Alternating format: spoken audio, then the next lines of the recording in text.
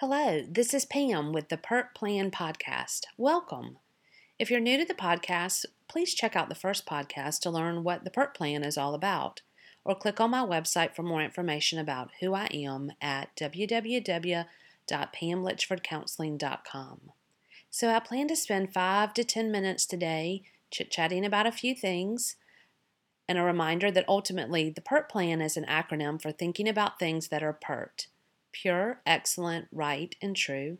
And plan stands for praiseworthy, lovely, admirable, and noble.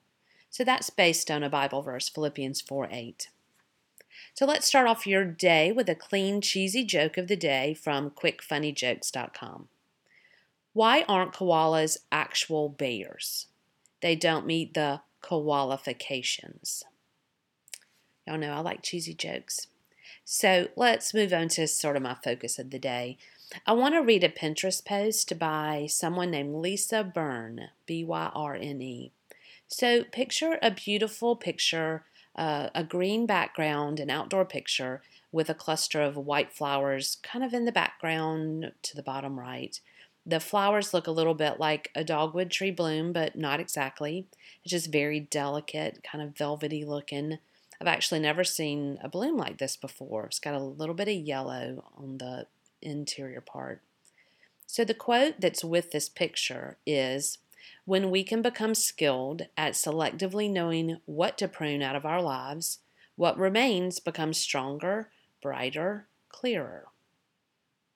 So this meme reminds me of walking into my office last week after a cold, dry weekend, and my peace lily plant was totally flat as a pancake.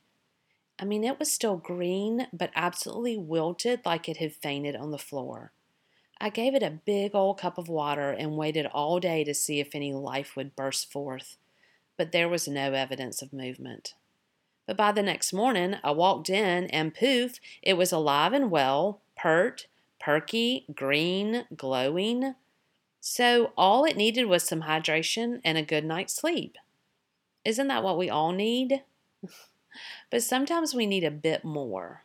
Maybe some pruning, some cutting away of the dead blooms or leaves that, as a gardener might say, those dead leaves are just sucking away all the nutrients that should be going to the leaves that are still alive. The gardener might say, "Pam, don't be afraid of killing it. Pluck or cut those things away. Otherwise, that whole plant's going to die." So when I'm so panicked that I might lose my entire plant, the plant that I've cared for so many years, I might be paralyzed with fear of loss.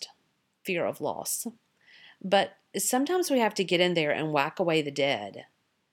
So just today I drove down the interstate and I saw a complete tragedy. Dozens and dozens of crepe myrtle trees cut back to their nubs. I mean, those crepe myrtles had been murdered. Southern Living magazine taught me that term years ago, crepe murder. But I don't think the highway landscaping workers subscribe to Southern Living. They're doing the best they can. They're doing what is efficient and seemingly effective. They cut away nearly everything. It's just a bunch of sticks there in the ground. It's a sore sight for the next couple of months. So sure, those crepe myrtles will eventually bloom, but I think they end up looking kind of stubby looking. Nothing like the old, graceful crepe myrtles that are tenderly trimmed of their dead blooms at the end of the season. I think crepe myrtles in the winter with their bloomless arms are quite beautiful. It's a stark reminder of the winter, but it's a vision of hope for the summer blooms to come. So maybe if those crepe myrtles had a master gardener that took the time to see what parts should stay, what parts should go, that would be beneficial to the crepe myrtle. And a lot more attractive. But like each tree and plant, we are all seemingly similar, but actually very different in many ways. We all need a little attention and pruning every season. So, what can we learn from my dehydrated Easter lily and those murdered crepe myrtles? What do we need to gently prune away today in our lives? A snappy word out of our mouth? A hateful thought? A toxic person? Maybe you feel overwhelmed and you just need some water, some sleep, and maybe even some of those fancy fertilizers that the plants need. Some nutritious food, some sunlight, take care of yourself. Take care of those plants and trees in your care.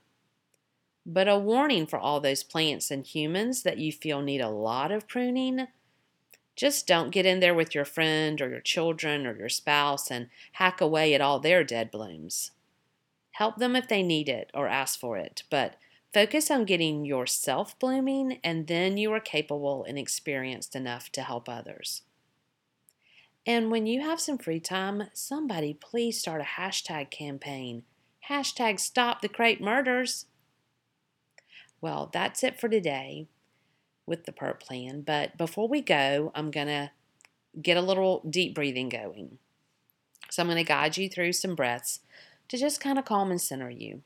So what I'd like for you to do is, if you're able to close your eyes and get in a comfortable position, to do that. And if you're driving, remember, keep those peepers open.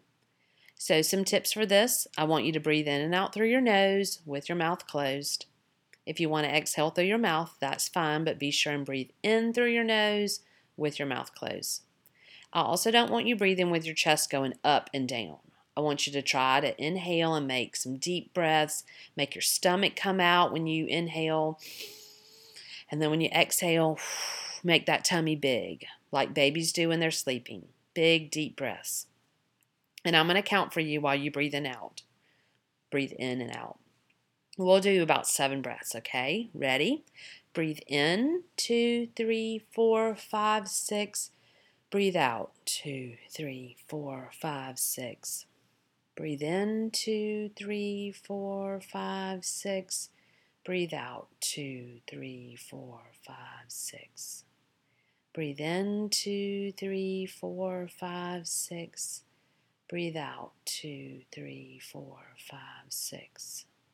Breathe in, 2, 3, 4, 5, 6. Breathe out, 2, 3, 4, 5, 6. Breathe in, 2, 3, 4, 5, 6. Breathe out, 2, 3, 4, 5, 6. Breathe in, 2, 3, 4, 5, 6.